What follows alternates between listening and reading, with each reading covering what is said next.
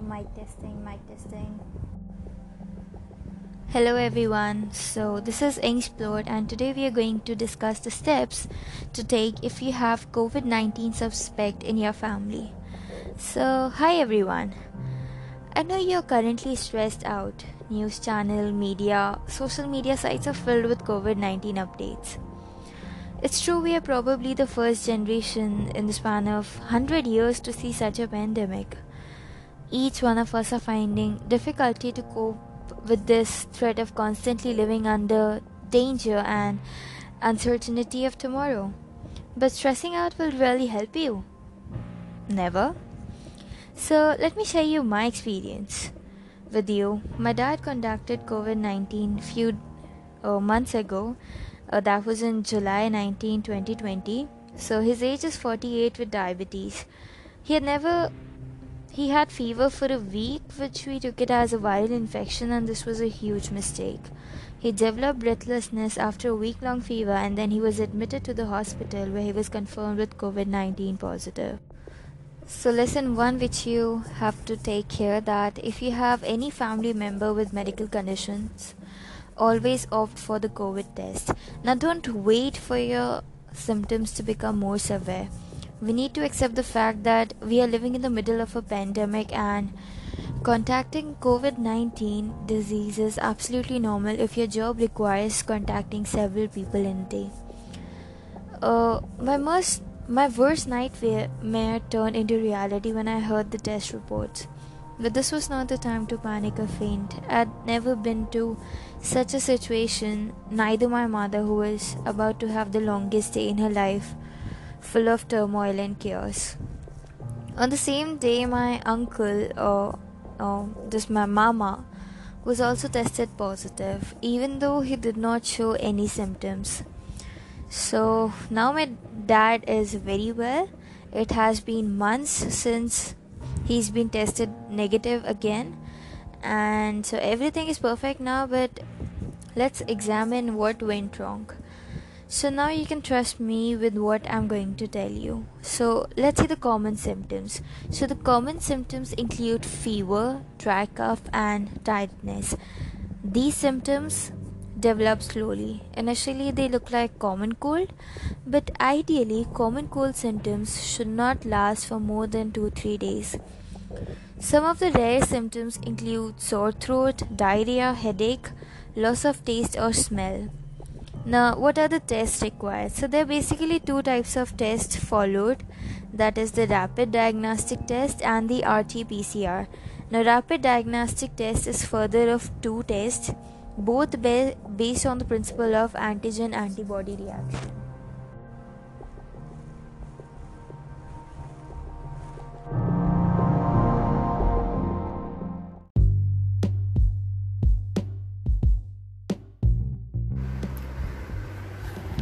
On Friday, June 12th, I woke up at 6 o'clock and no wonder, it was my birthday. But of course, I was not allowed to get up at that hour, so I had to control my curiosity until 6:45. Then I could bear it no longer and went to the dining room, where I received a warm welcome from Muji. Meow.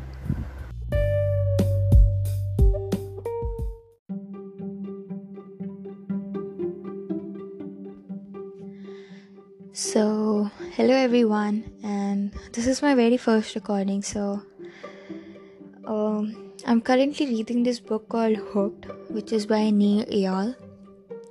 Sorry if I pronounce it incorrectly. So, I was reading this book and I like reading it loud. So, I hope if any one of you who did not get a chance to read this book, it's a very amazing book. And if you're planning to buy it or whatever be the reason, you can obviously refer to my recording. So this is a very new podcast. So hello everyone. I'm reading this book and I've actually read half of it. So I'll be recording my voice from the middle of it, but I hope you understand, because this book does not follow a narrative, but I hope you'll be able to pick up from between. So keep supporting. This is my very first recording, so sorry for not reading from the beginning, and very sorry for any background noises. So let's first begin. Alright. So investing time and efforts into learning to use a product is a form of investment and stored value. Once a user has acquired a skill, using the service becomes easier and moves them to the right on the ability axis of Fogg behavior model, which was discussed in the early chapters. As Fogg describes it, non-routine is a factor of simplicity, and more familiar a behavior is, the more likely the user is to do it. For example, Adobe Photoshop is most widely used professional graphic editing program in the world. The software provides hundreds of advanced features for creating and manipulating images. Learning the program is difficult at first, but as users become more familiar with the product, often investing hours and watching tutorials and reading how-to guides, their expertise and efficiency using the product improves. They also achieve a sense of mastery, the reward of the self, as discussed in the earlier chapter. Unfortunately for the design professional, most of this acquired knowledge by users does not translate to competing applications. Once users have invested the effort to acquire the skill, they are less likely to switch to a competing product. Like every phase in the hooked model, the investment phase requires a careful use. It's not a carte blanche tool for asking users to do wondrous tasks. In fact, quite the opposite. Just as in the action phase described in the early chapter, to achieve the intended behavior in the investment phase, the product designer must consider whether users have sufficient motivation and ability to engage in the intended behavior. If users are not doing what designers intended in the investment phase, the designer may be asking them to do too much. I recommend that you progressively stage the investment you want from users into small chunks of work, starting with small, easy tasks, building up to a harder task during successive cycles through the hooked model. As you've just seen, users store value in the service during the investment phase. However, one other key opportunity found in the investment phase greatly increases the likelihood of users returning. So loading the next trigger. As described in the early chapter, triggers bring users back to the product. Ultimately, habit-forming products create a mental association with an internal trigger. Yet to create the habit, users must first use the product through multiple cycles of hooked model. Therefore, external trigger must be used to bring users back around again to another cycle. Habit-forming technologies leverages the user's past behavior to initiate an external trigger in the future. Users set future triggers during the investment phase, providing companies with the opportunity to re-engage the user. We will now explore a few examples of how companies have helped load the next trigger during investment phase. AnyDo. So user retention is challenged for many business, but especially for consumer mobile applications. According to a study by a mobile analytics firm, 26% of mobile apps were downloaded and used only once. Further data suggests people are using more applications but engaging with them less frequently. AnyDo is a simple mobile task management app used to record to-do items such as picking up dry cleaning, restocking the fridge with milk, or calling mom. Recognizing the challenge of retaining fickle mobile consumers, the app is designed to direct users to invest early on. During the first use of the app, AnyDo elegantly teaches how to use the product. The trigger comes in the form of apps clear, easy to follow instructions. The follow-up action is doing what app tells the user to do. The variable reward arrive in the form of congratulatory message and satisfaction of mastering the app. The investment come next. Newcomers are instructed to connect the app to their calendar service, granting any due access to user schedule. In doing so, users give the app permission to send a notification after the next scheduled meeting ends. The external trigger prompts user to return to the app to record a follow-up task from the meeting they just attended. In the AnyDo scenario, the app sends an external trigger to users at the moment when they are most likely to experience the internal trigger of anxiety about forgetting to do a task after a meeting. The AnyDo app has anticipated a need and sets users up for success.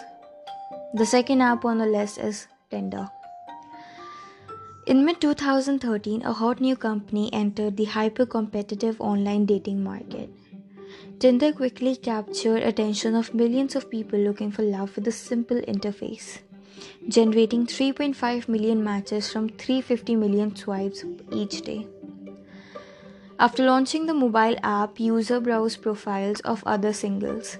Each potential match is presented as a card. Swipe left if you're not interested, right if that special someone catches your fancy. If both parties express interest, a single match is made and a private chat connects the two potential lovebirds. By simplifying the investment of sorting through potential mates, Tinder makes loading the next trigger more likely with each swipe. The more swipes, the more potential matches are made. Naturally, each match sends notification to both interested parties. Third app on the list is the Snapchat. As of June 2013, Snapchat, the popular photo sharing app, boasted of 5 million daily active users, collectively sending over 200 million photos and videos daily. This tremendous engagement means an average Snapchat user sends 40 photos every day. Why are users so in love with Snapchat? Its success can largely be attributed to the fact that users load the next trigger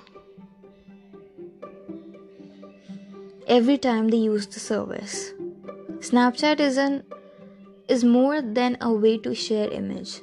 It is a means of communication akin to sending a text message, with the added bonus of built-in timer that can, based on sender's instructions, cause the message to self-destruct after viewing. Users pass through the investment phase of the hooked model each time they send a selfie, doodle, or goofy photo. Each photo or video sent contains an implicit prompt to respond. The Snapchat interface makes returning a pic incredibly easy by twice tapping the original message to reply. The self-destruct feature encourages timely responses, leading to back-and-forth relay that keeps people hooked to the service by loading the next trigger with each message sent. Fourth app on the list is Pinterest. Like many social networks, Pinterest loads the next trigger during investment phase of the hooks. For many of the site's 250 million monthly users, the online pin board replaced the habit of browsing fashion-focused websites and before the web, flipping through the magazines and dog-earing favorite pages.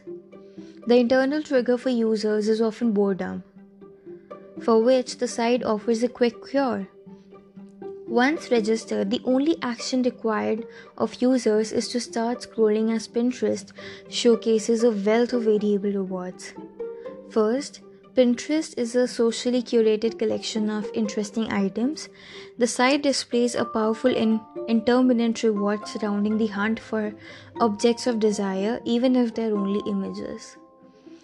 The site also provides a means of communicating with friends and people who share similar tastes. The reward of the tribe comes from the variability of posting images as communication medium. A user might be curious to know what a friend has spent, not only because of the image itself, but because of her relationship with the pinner. Finally, Pinterest user invests in site every time they pin an image of their own, repin someone else's image, comment on or like a piece of content on the site. Each of these tiny investments make Pinterest data it can use to tailor the site to each user's individual taste. It also loads the next trigger. Each pin, repin, like, or comment gives Pinterest tacit permission to contact the user with a notification when someone else contributes to the thread, triggering the desire to visit the site again to learn more. Pinterest clearly demonstrates the 4 stages of hook model. It is seamless flow from the edge of the internal trigger that moves user to intended action, through variable rewards, and finally to the investment, which also loads the next external trigger. Pinterest users move through the hook cycle from beginning to the end, then happily return to the starting point of another go round. In this chapter, we have learned how an investment in the product serves as the string that pulls the users back.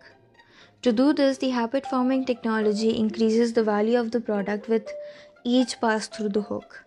Through successive cycles of hook model, users increase their affinity for the service. They increasingly come to rely on the product as the solution to their problem until finally the new habit and routine is formed. The more users invest in a product through tiny bits of work, the more valuable the product becomes in their lives. Users do not stay hooked forever though. Invariably, the next big thing will come along and provide a better, more compelling hook. However, by creating habits fueled by investments in a product or service, companies make switching to a competitor difficult. User habits are hard to break and confer powerful competitive advantages to any company fortunate enough to successfully create them. So these are the points to remember and share. First, the investment phase is the 4th step in the hook model. Unlike the action phase, which delivers immediate gratification, the investment phase concerns the anticipation of rewards in the future. Investment in a product creates preferences because of a tendency to overvalue your work, be consistent with past behavior, and avoid cognitive dissonance. Investment comes after the variable reward phase, when users are primed to reciprocate. Investments increase the likelihood of users returning by improving the service the more it is used. They enable the accrual of stored value in the form of content, data, followers, reputation, or skill. Investments increase the likelihood of users passing through the hook again by loading the next trigger to start the cycle all over again. So if you're creating a very habit-forming service, you can do this absolutely now. Review your flow. What bit of work are your users doing to create their likelihood of returning? Brainstorm 3 ways to add small investments into your product to load the next trigger, store value as data, content, followers, reputation, and skills. Identify how long it takes for a loaded trigger to re-engage your users. How can you reduce the delay to shorten time spent cycling through the hook? So this was the chapter I just finished reading. I'll be reading the next chapter in my next thread. So thank you for listening everyone, and bye-bye.